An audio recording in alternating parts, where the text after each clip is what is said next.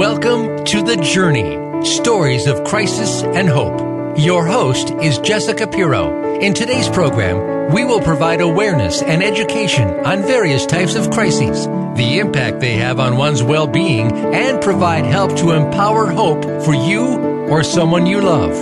This program will help you understand various types of crisis situations by hearing from experts in the crisis response field, as well as those with lived experience through a difficult time. Now, here's Jessica Pirro. Welcome, everyone, and thank you so much for tuning in to The Journey, Stories of Crisis and Hope. I'm your host, Jessica Pirro, and I really appreciate you taking time out of your schedule today to listen in to a very important conversation that we see happening daily with our children. And I'm excited to have our guest today, who's local here from Buffalo, New York, where we come to you live every week, that really can highlight some awareness around this issue. So let me just give you a little bit of a backdrop to our discussion today. So the title of this episode is Culture, Power, and the Social Dynamics of Bullying, Our Role in Prevention and Intervention. And that's going to be a key point of some of our discussion today. So just to get an understanding of bullying, we talk about shoving, kicking, name-calling, threats, and internet gossip are all types of bullying children experience every day. 1 in 3 students in the United States say they've been bullied at school, and over 80% of people witness a bullying episode, but less than 20% intervene. Bullying can happen in any number of places, contexts, and locations, and the emotional and psychological impact is significant. So what can you do to prevent bullying, provide intervention as a bystander, and help to support targets of bullying? That's going to be a big part of what we're going to be talking about today. We will define the types of bullying, give you important tips for educators and parents, and discuss how bystander intervention can play a vital part in helping to end bullying. So I want to welcome my guest, Amanda Nickerson, and let me tell you a little bit about Amanda. Amanda is a professor in school psychology and director of the Alberti Center for Bullying Abuse Prevention and at the University of Buffalo State University of New York. Her research focuses on school violence and bullying and the critical role of family and peers in preventing violence and building social emotional strengths in our youth.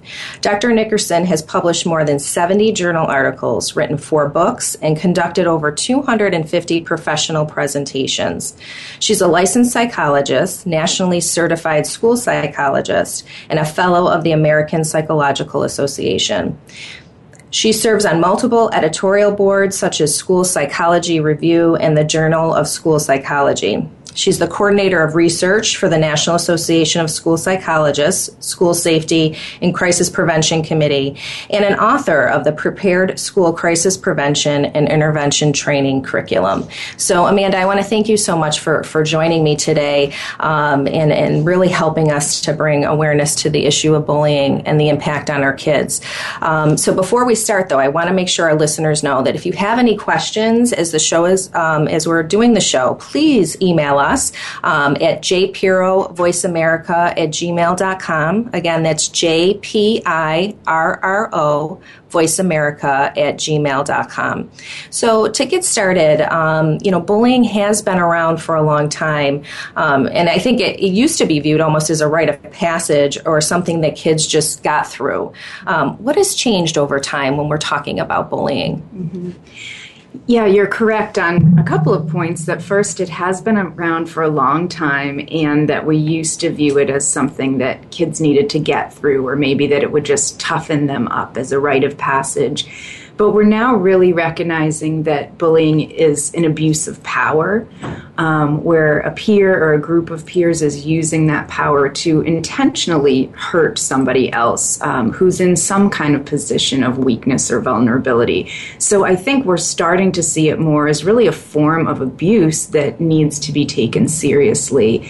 Probably in addition to the research findings about the impact, which I know we'll talk about a bit later, some high-profile events of people committing suicide, of school shooters, that seem to be tied in some way to bullying, I think was really a lot of the impetus for the attention from the legislation, the media, and the general public. I know we'll get into that a little bit more about sort of the pros and cons of that, but I really do think some of those high-profile events are the things that really brought our attention to it. Absolutely. So let's start off too with just like who is at risk for bullying, and what are some warning signs? Sure. Well, as I mentioned, since bullying is an abuse of power, one of the central features of it is that the target is in some sort of position of weakness or vulnerability. And I don't mean that as a value judgment about them being weak, but that vulnerability can come from being physically smaller, having less cognitive abilities, less social status. We're finding that being different in some way, whether perceived or actual sexual orientation, having a disability, just not following the norm continues to be something that seems to put people at risk for being bullied. Also, most people that are bullied are not very assertive, so they don't do a lot to fight back and or bring it on. And they're often rejected by their peers, even their peers that don't bully them. They just seem to be, not as cool or as popular. So that's a more typical scenario.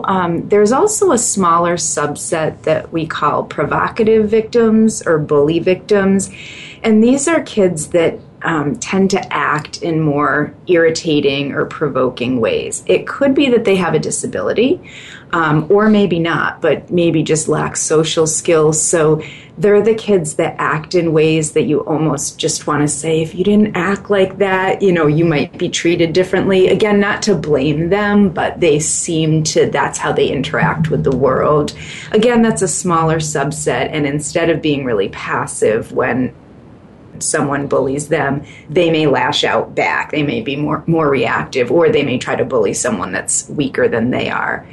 I think it's important to talk about risk factors for perpetrators as well. Mm-hmm. So a lot of people who bully have that desire for power and control. They seem to get satisfaction from the other person's suffering. They also tend to justify their behavior. So if you approach someone who's bullying and you say what you did was not right, or that was a violation of a rule, or that was bullying, they'll turn it on somebody else. Well, he deserved it. Mm-hmm. He shouldn't have acted that way. I was just doing what everybody else wanted to do, kind of thing. They also tend to engage in other risky behaviors, substance abuse, other aggressive behavior. But something that I'll hit on a lot is bullying is really complex. So we can't just say, this is what it looks like. Because a lot of people that bully also are very socially skilled. They have high social status. They're well liked by teachers and adults and others, sort of the Eddie Haskells of the world, mm-hmm. where they can act very sweet and powerful, yet they use their power in a way to try to climb the social ladder. So in terms of, I think you said some of the things to look for. And again, I just want to emphasize these could be warning signs of a lot of other things, not just bullying, but we tend to look for, on a target, unexplained illness, cuts or bruises, that you don't really know why that happened and there isn't a good explanation. Not wanting to go to school or be in social situations, and certainly any change in behavior if someone becomes more withdrawn, if there's a change in their friend group, if they're not interested in doing things that they used to want to do. And on the flip side, those that bully others, you want to look for referring to other people in a negative or biased way, lack of empathy, kind of strong need to get his or her own way, to want to win, more hostile or defiant, and anger easily. And as I said before, a lot of these individuals displace blame or externalize things like that. Absolutely. And I think your point is well taken that these are symptoms that could be other things as well. But whenever those symptoms appear, it's important for parents or for teachers to inquire and find out, what's going on because of those changes in behaviors or even patterns in their behavior as well.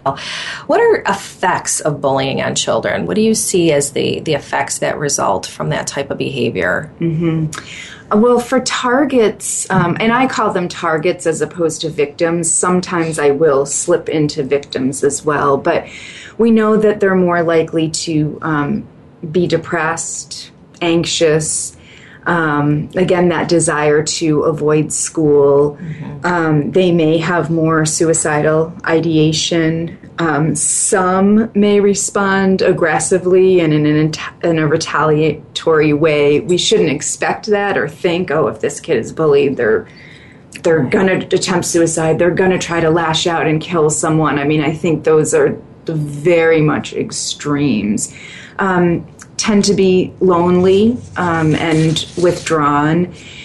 And more we're finding that these effects can last in the long term as well. Important to note, of course, that it's not, I think sometimes people hear this and they're afraid. They say, well, my kid was called a name or my kid was bullied. Does that mean that they're going to have a life of, no. I mean, it definitely has to do with how chronic it is, sort of their pre-existing vulnerabilities and other risk and protective factors. I also think it's important to note that the perpetrators or the bullies also have poor outcomes. Again, they're more likely to engage in risky behavior both while they're bullying and then later on in life. Far more likely to have criminal convictions than individuals that don't bully others. And they also, I don't think we always talk about this, but they're more likely to be depressed and anxious and have suicidal ideation and attempts. And just a poor ability to form true meaningful, positive interpersonal relationships. Absolutely. So when we're talking about bullying, you're talking about both children here. You're talking about the target, as you mentioned, the child that may be the target of the bullying, but the child that is the bullying, the one doing the bullying, also there's concerns there that people should be aware of because there's an impact on them on why they're doing this and the behaviors and how they're learning to interact with others. Absolutely. And if I can just mention one more thing besides those two people or groups of people, we're finding out more and more about the impact on the bystander as well. Okay. We don't know as much, but there have been some studies that have shown that kids that even if they're not involved directly, but they see this happening, that they're more anxious. In fact, there was one study that was done where they asked individuals to recall witnessing a bullying experience, and their physiological responses looked identical to those who had experienced a natural disaster. So I think it's just very telling that it's something that really affects not just those directly involved, but the people around them as well. Absolutely. That's a great point to highlight for sure. So my next question is really around cyberbullying. And I mean, when we think of the impact of technology on a lot of different things, but I think for our kids, it's such a different world than even 10 years ago, 20 years ago. So can you just talk about what is cyberbullying and kind of what are some things that you see around that type of bullying? Yeah, there's so much attention to cyberbullying. I and others have really tried to hit home the point. Cyberbullying is a form of bullying. So it's pretty rare that someone would just cyberbully and not be involved in the other forms. So we try to have prevention and intervention deal with the whole and not just focus only on technology, because I think that's potentially problematic. But having said that, parents, teachers, people dealing with it every day, that's what they're really concerned about now, because I think it is so much newer and unfamiliar. Absolutely. And there's parts of it that seem like they're so much less controllable. So cyberbullying, like I said, is a form of bullying. It's intentional, willful, repeated harm against someone done through any sort of technology, computers, cell phones, other electronic devices. So just a couple examples of this. This could be anything from tagging someone in a photo and sort of associating them with a negative image. So you might take a picture of someone that's being blasted in the media and say, looks like so-and-so. So kind of doing that kind of thing. Impersonation is another thing where people will pretend to be somebody else and then send inflammatory messages or private information or things like that. So it really is an issue. I know that you had asked me about sort of the online privacy kinds of issues too. And it is true that we have laws to protect children, the Children's Online Privacy Protection Rule. So sites and internet providers that are collecting personal information about kids under the age of 13 cannot divulge that without, or cannot even collect it without permission from the parents, which is good, but it's only if the site knows that the child is under the age of 13, and there's nothing to prevent a child from lying or a parent from giving permission or saying, I mean, how many elementary school kids do we know that are on social media? Right. Yeah, I guess I was surprised when I read that these laws exist, but how do you really patrol that or monitor that in the way that social media is? So it's interesting to know that that's there, that children are protected to some capacity, but there's a lot of variables that don't allow that to actually protect them, I guess. It's interesting. So, one of the things that I have read too is, which I loved, this kind of approach to this. What does it mean to be a good digital citizen? So could you share what that is a little bit? Sure. And that's for all of us that use technology. It's using technology in a responsible and appropriate way. So it ranges everything from, if you're going to cite an online source, be sure that you give them credit and you don't plagiarize. But it also gets into using your privacy and security settings, not engaging in cyberbullying, trying to leave a good digital footprint, a positive self-image and identity. When we talk to kids about this, we say, think about what you're posting. Would you be okay about your grandparents seeing it and a future employer seeing it? Absolutely. And you know what? I mean, that's fine for us to say, and maybe they can think that, but in the moment, it's much harder. But it's kind of every way that we behave on the internet. And I will say that Common Sense Media and NetSmarts from the National Center for Missing and Exploited Children do a great job about educating people about digital citizenship. Yeah, and I just think that the piece around technology with a lot of the issues, from bullying to just other types of issues that we see with children, it is an area that we do have to keep monitoring, but it's hard to do that because it's so fast-paced and it's so populated, from Twitter to Instagram to Snapchat to everything else that's going on out there. It's parents and as caregivers, it's hard to kind of keep on top of that to really monitor what's happening and what that impact is for our children. So, it's just so interesting as we get into this a little bit deeper today, that there's a lot of layers to the issue of bullying, and the more we become educated as adults and loved ones around our children, the more we can help them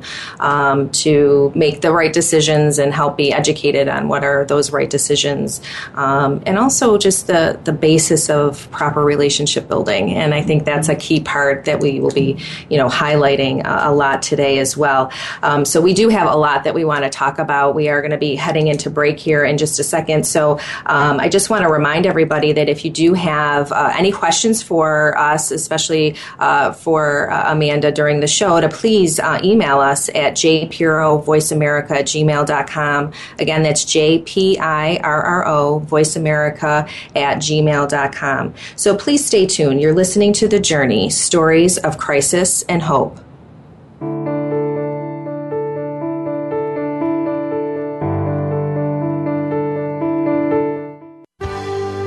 Your life, your health, your network.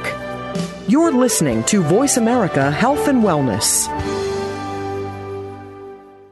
Much of the time, the illnesses that people feel are simply symptoms, and they mask the root cause of what the real health problem is. You can take back control of your own health, starting with Billionaire Healthcare. This program is hosted by Ashley Black. Our program will introduce you to fascia, which is the knowledge of the living matrix. This bit of knowledge can bring you the health secrets that only the rich and famous have known. Until now. Listen Wednesdays at 1 p.m. Eastern, 10 a.m. Pacific on Voice America Health and Wellness. Tune in every Tuesday for C. diff, spores, and more with hosts Nancy Kerala and Dr. Chandrabali Ghosh. Our program is to provide information about C. diff, healthcare-associated infections, and more. Nancy is a C. diff survivor, healthcare professional, and the founder and executive director of the C. diff Foundation. And Dr. Ghosh is the chairperson of research and development for the C. diff Foundation. Together, with their guests, we'll explore infection prevention, treatments, environmental safety, and more. Listen every Tuesday at 2 p.m. Eastern Time, 11 a.m. Pacific on Voice America Health and Wellness. Your life, your health, your network. You're listening to Voice America Health and Wellness.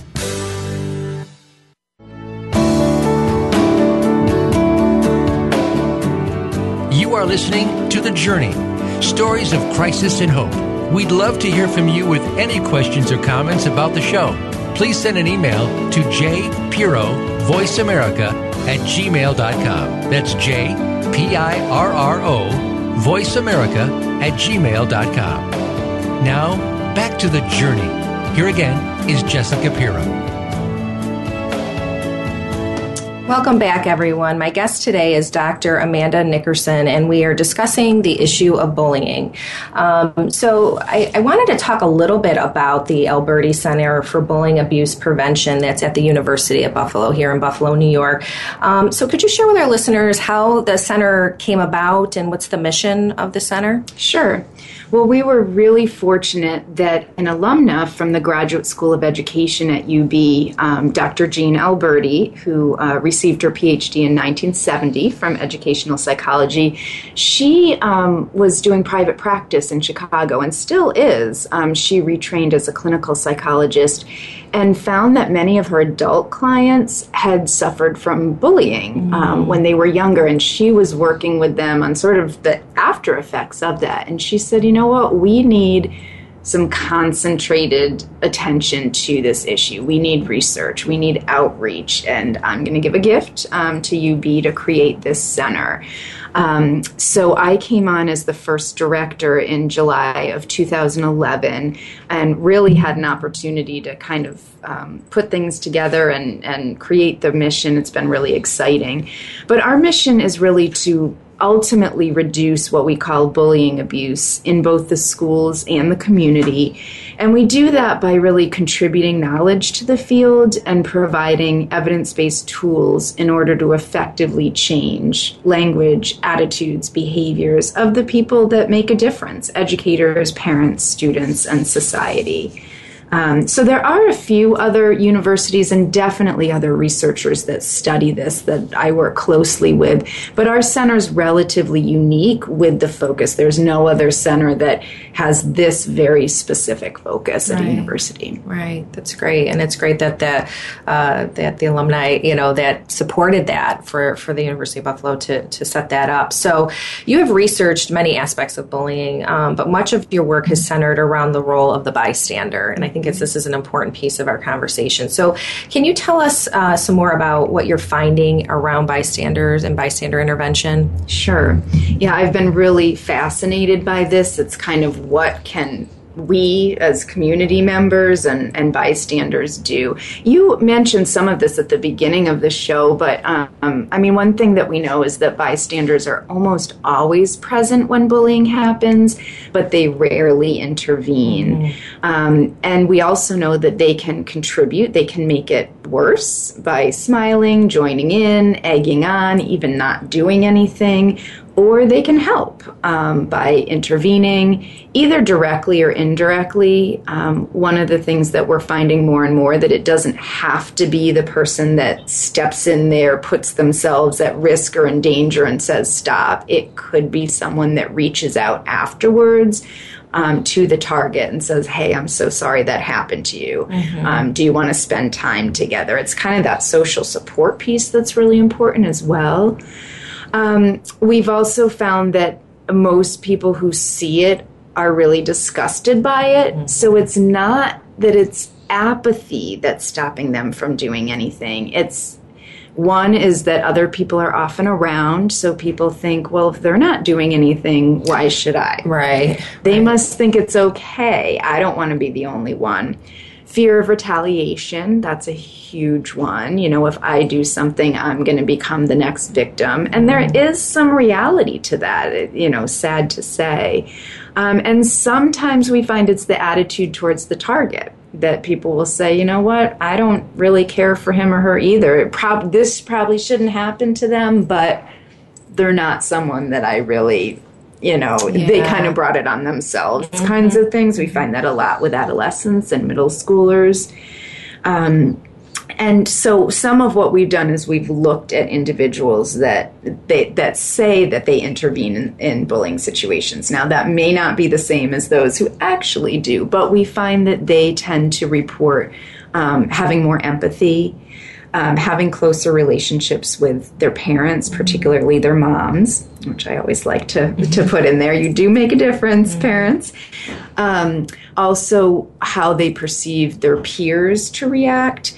I can get into this in more detail if we have time, but there's been some interesting findings about girls that don't quite line up with that, sort of that their friends report being really friendly and pro-social, but when you ask the girls themselves, that's not their impression. And therefore, there tends to be more bullying and victimization, like within the friendship group. So that's a little hard to sort out, kind of thing. Okay. So a lot of what I said about what we look for bullies and victims, in that more relational aggression, we might not see that. These could be kids that are friends one day and then the next they're not. And they could be going back and forth with the bullying kind of thing. So not just your traditional perpetrator and target. And finally, we've looked at what has to happen for someone to intervene. And it is a little bit complicated. It's the same as when someone intervenes in an emergency situation. They have to notice that it's happening. They have to interpret it as a problem. They have to accept responsibility. They have to know how to help, and then they have to help. So when we say, why didn't anybody do anything? The answer is kind of like, well, where in that was the breakdown? And if you think about it, with all that happens in our world, that's kind of a process that you have to go through. And how many of us do that? I mean, think about what we see every day that we might not like. How often are we really the ones that take a stand? Right. And sometimes these things are happening so quickly that it's hard when you're processing through all that to actually act in that moment. But so that's really very interesting, an interesting piece to remind people about, too, that, your processing of it is important, but it's also important to act if you can in the situation. So what are some key points you'd like listeners to know about when we're talking about preventing and intervening with bullying? Well, as with any complex problem, there's just no quick fix or silver bullet. But having said that, there are some pretty logical things that, having good supervision, modeling appropriate behavior, teaching kids about healthy relationships and how you treat others and how you respect others. Some of those, like what you learned in kindergarten, are the things that should guide us through. But we really need to focus on prevention, not just in the schools, but in our families and community. Again, it goes back to how do we treat other people? What's acceptable? How do we view differences? It's getting more and more complex as kids will even tell us, well, you tell us to do this do these things, but then we turn on the presidential elections or other things and look what we see. We look at reality TV, like what are we supposed to listen to here? So it's pretty complex. And I think last, it's just when we do encounter bullying, we need to look at it beyond just discipline and punishment. I mean, consequences are clearly important in changing behavior, but as we know, it's, the person that's perpetrating also has something going on that needs to be intervened with. So we need to look at that. And of course, the role of the bystander and other people involved are important as well. Good. So I know earlier in the show you talked about the attention to some high-profile cases that might have resulted in kind of more attention to the issue of bullying. And various legislation has come about as well as a result of that attention. So what types of legislation has occurred to help enforce bullying prevention efforts? So I think it's interesting. Before 1999, we had no legislation around bullying. And if you remember, that was around the time of Columbine and other things. And now all 50 states have anti-bullying legislation. It's not there's no federal law, but all 50 states have legislation. So, I'll bring up the example of, because it varies from state to state, but in New York, we have the Dignity for All Students Act.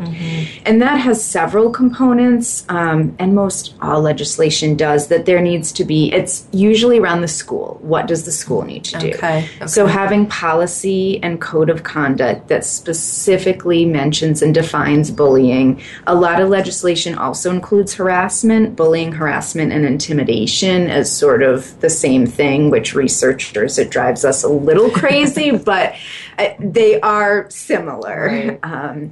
There's also, again, in New York State, the appointment of a Dignity Act coordinator. So every public school in the state has a staff member that is a designated Dignity Act coordinator who is responsible for overseeing bullying prevention.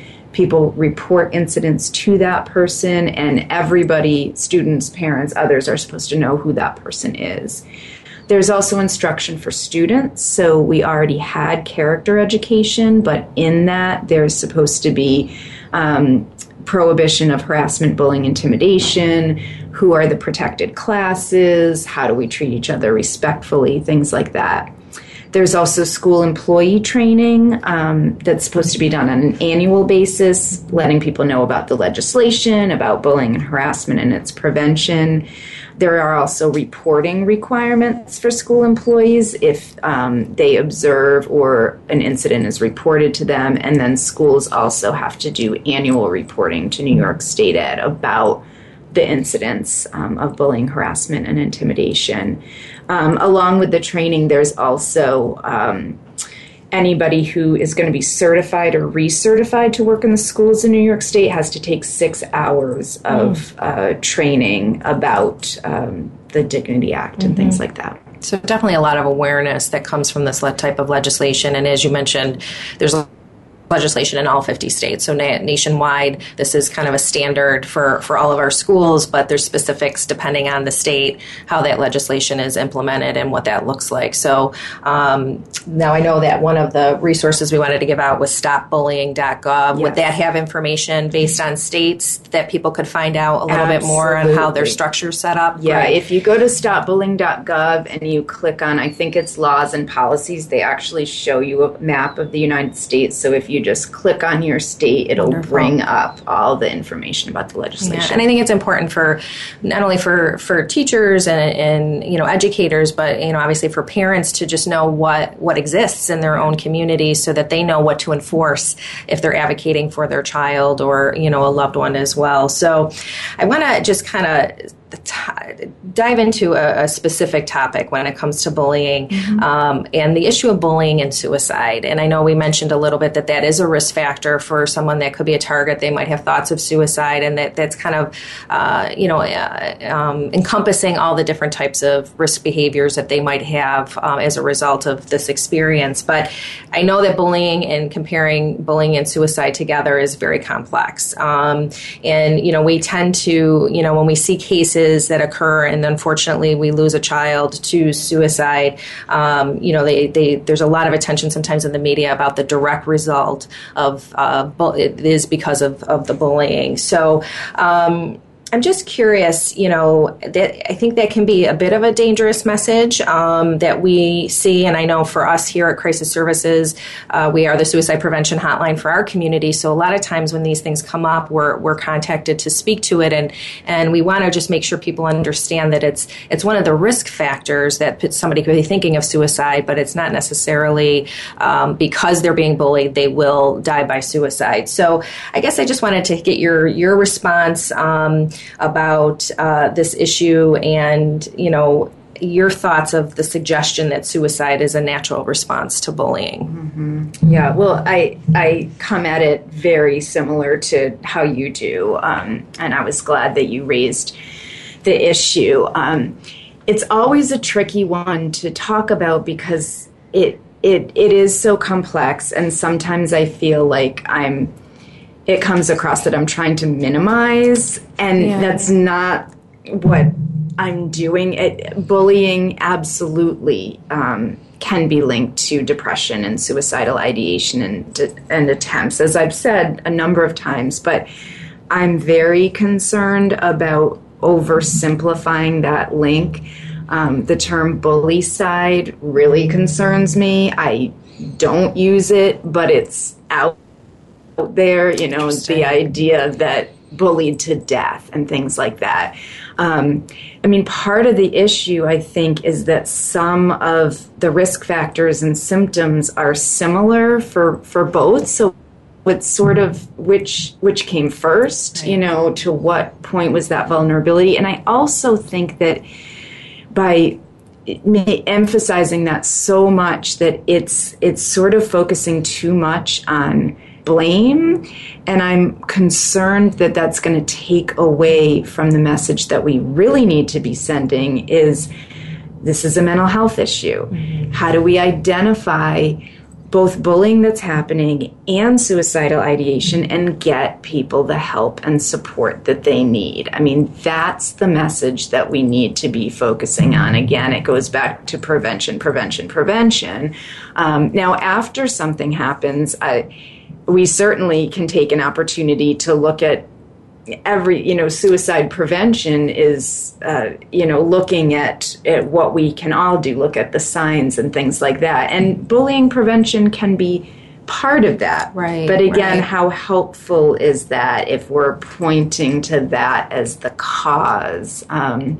So, I don't feel like I have a great answer to it. We have to acknowledge that both are there and there is a link, but let's concentrate on what we need to do about it. Absolutely. And I think, it's such an important message because I think you mentioned it's like there's accountability, and I think sometimes we want people we look for some sort of reason why. And suicide itself is a complex issue, let alone some of the issues that person or that child might be experiencing leading up to the choice to die by suicide. And I think that we just need to be careful about how it's presented. And a lot of it has to come down to, media presentation sometimes of cases and how that's put out there because, words are very powerful, as we know, and bullying is an example of that. But we do see that the vast majority of young people who are bullied do not become suicidal. They're not dying by suicide. It's not a direct correlation, and we can't present it that way. And I think it is an important message. And I always like to share a resource for our listeners that if you or yourself or your child, if you're concerned about somebody who is having thoughts of suicide or maybe some behaviors that you're just concerned about that they might be thinking that way, please reach out to the National Suicide Prevention Lifeline. It's 1-800-273-TALK. That's 1-800-273-8255. And really, there's a lot of resources out there for parents and for caregivers and as well as for teachers on what are those signs and symptoms for suicide. And I think it's important for us to become aware of that as well as we talk about how do we care for our young children. What are those signs and symptoms to look for? But, I think just one of the things I wanted to highlight suicide is, I know this comes up a lot here locally when cases present, and it's just something we have to be very cautious and conscious about how we present this information when a child dies by suicide, because our children are listening and they're watching, and we need to make sure that they understand that not every child who is bullied will die. And their association to things may be limited of how they interpret the information that's presented out into the community. So just a real important conversation, and I thank you for your comments and your feedback on it. So again, just if anyone has any concerns for anyone who might be thinking of suicide, please reach out to the National Suicide Prevention Lifeline. It's at 1-800-273-TALK. Again, 1-800-273-8255. So we still have a lot to get into. We're going to be heading into break, so please stay tuned. You're listening to The Journey, Stories of Crisis and Hope.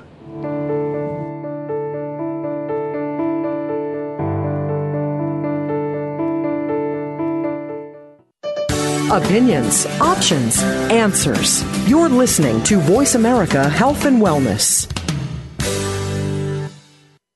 We are bombarded with information daily about happy life strategies, beauty products, and business success ideas. Are they truly going to make a change or just take the change out of your pocket? Tune in to Shelley's Show and Tell with host Shelley Hancock. Shelley will explore and recommend proven business ideas, as well as show you how to use the law of attraction to create health, happiness, and a prosperous business. Listen Mondays at 1 p.m. Pacific Time, 4 p.m. Eastern Time on Voice America Health and Wellness. Transformational healing includes energy medicine as well as hands-on healing. Tune in every week to Transformational Healing with Dr. Bonnie Morrow. If you want to know more about the business and science of energy fields, chakras, and the medical and spiritual community, join our expert guests as we work together to bring you closer to your personal health vision. Transformational Healing is heard live every Thursday at 12 noon Pacific Time, 3 p.m. Eastern Time on the Voice America Health and Wellness channel. Opinions, options, answers. You're listening to Voice America Health and Wellness.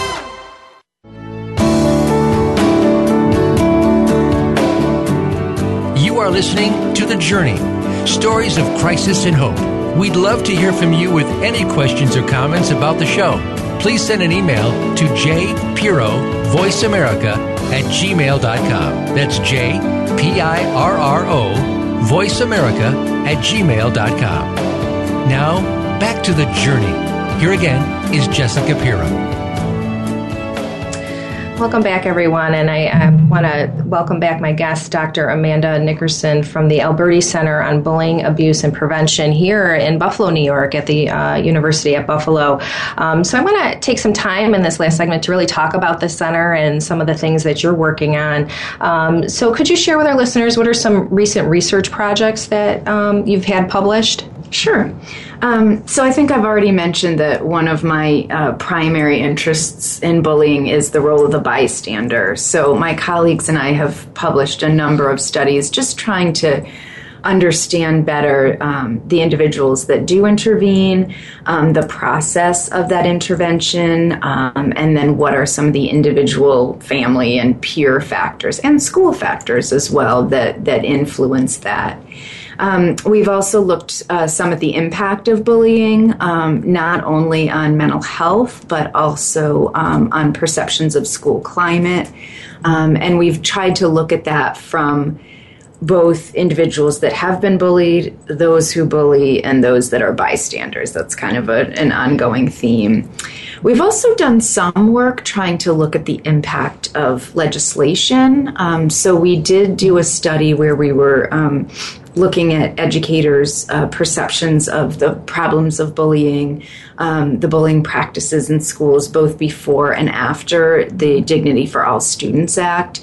And I guess in a nutshell, the results that we found were that schools that did adhere to the legislation had better school climates, lower bullying and harassment, and less perceived need to improve what they were doing.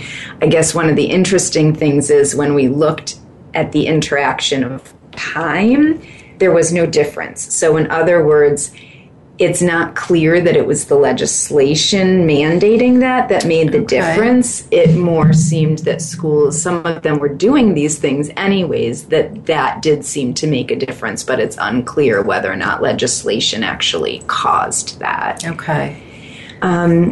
So, and I guess those are some of the main recent ones. I think we're going to talk about my crisis prevention and intervention work. And one other thing is that we recently have been doing more work on bullying in individuals with disabilities, and that's going to be the focus of our upcoming annual conference, which I think we're going to chat about as well. Absolutely. Interesting. Okay. So, I mentioned when I introduced you early in the show that you've authored you're an author on one of the prepared curriculum that was developed by the National Association of School Psychologists. So can you talk a little bit about what that curriculum is and what that stands for as well? Yeah. Sure, yeah. So I've been involved with NASP for, probably over 15 years now, and NASP has really been a leader in school crisis prevention and intervention. So it used to be that there was a small group of individuals from NASP that would be deployed, if you will, if there was a major school crisis, a school shooting,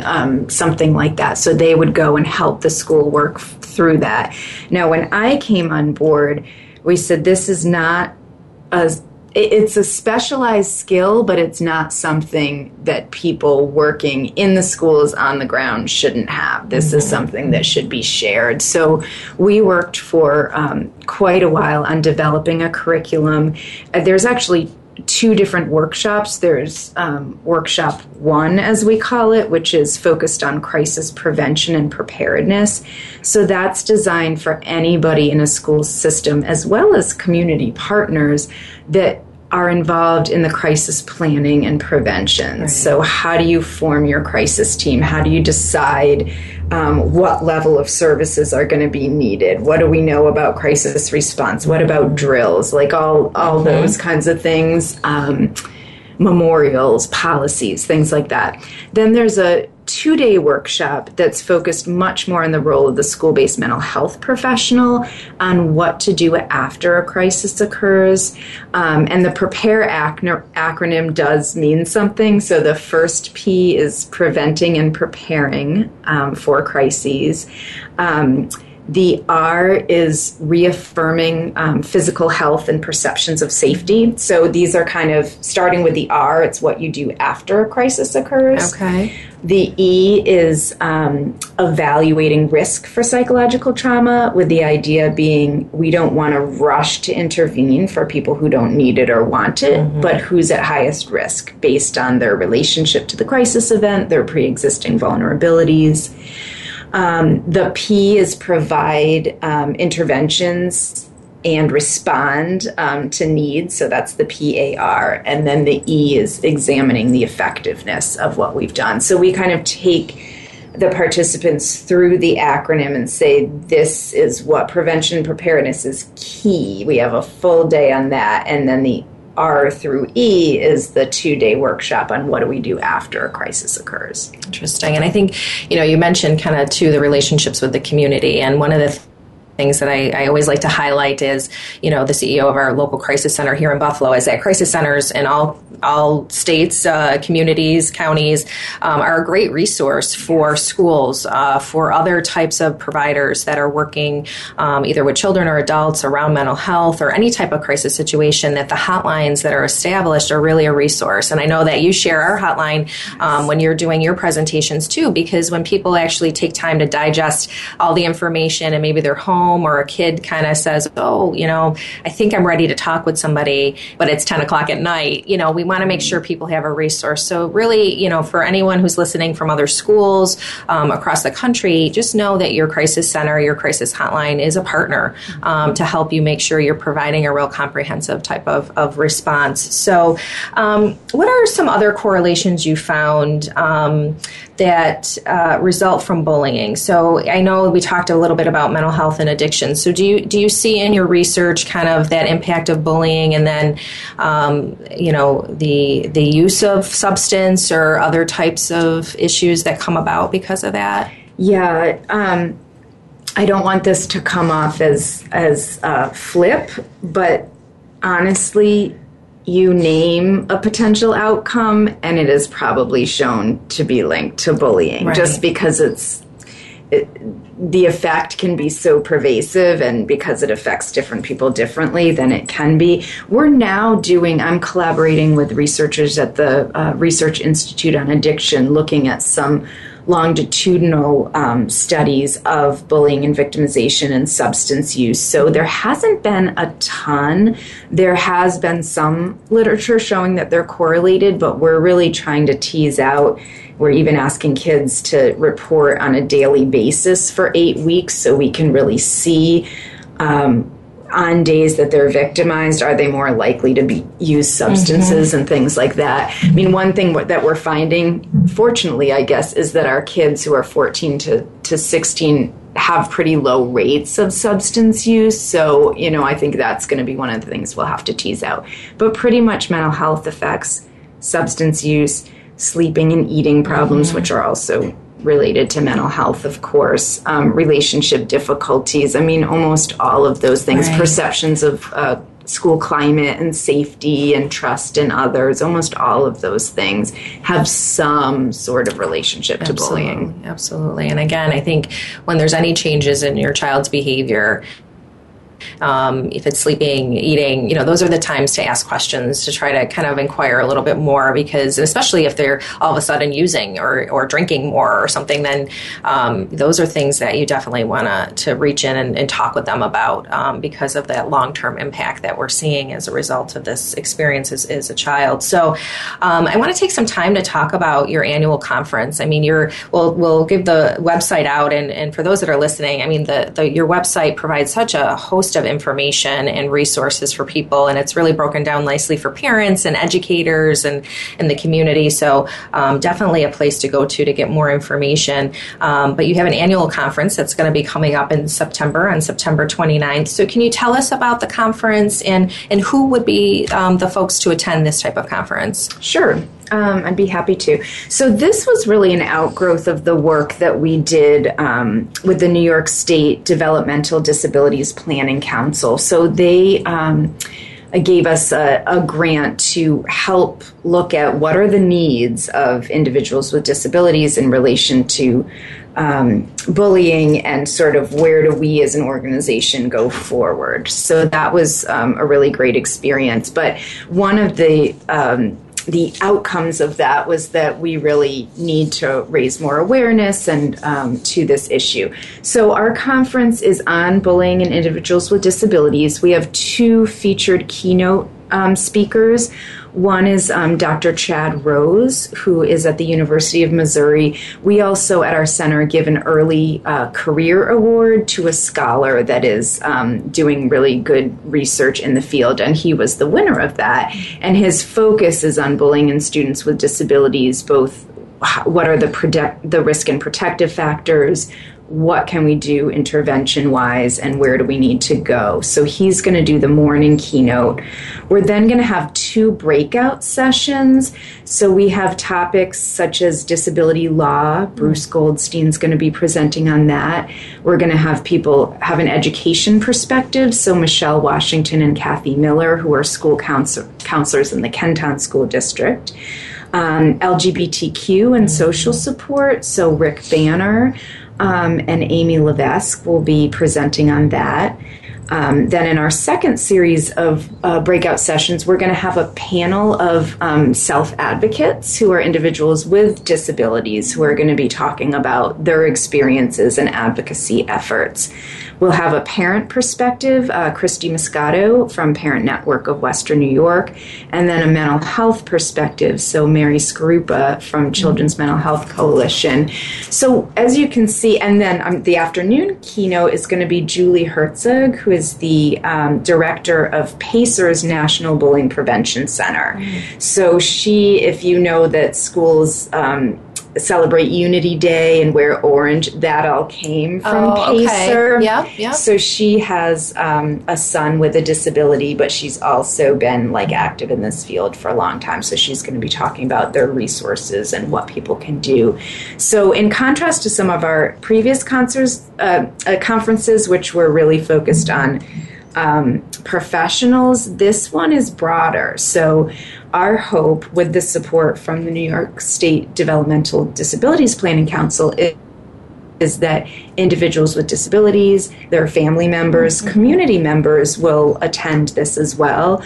That's why we've tried to have breakout sessions that will appeal to broad audiences. So. Absolutely. So could you give the website information for the center? Because I know all your conference information is on there, as well as a lot of the stuff we talked about, but I think that would be great for people to know what the website is. Okay, so it is gse.buffalo.edu/Alberti Center, and that's spelled ALBERTICENTER.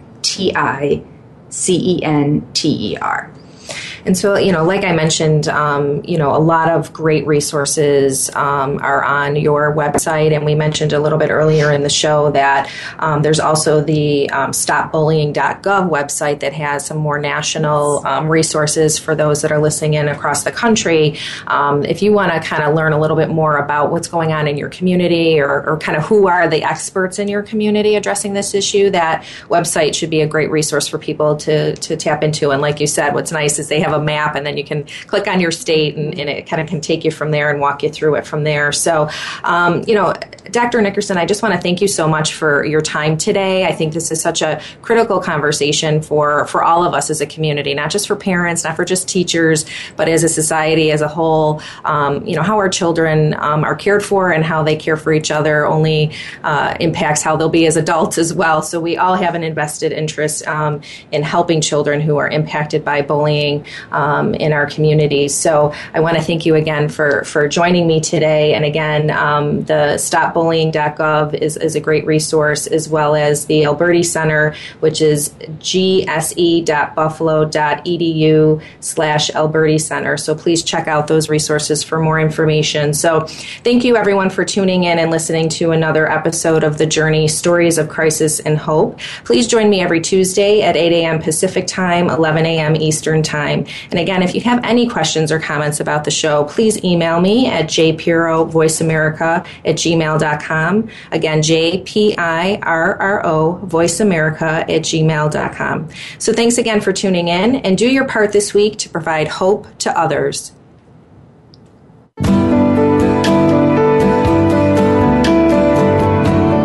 Thank you for tuning in to The Journey, Stories of Crisis and Hope.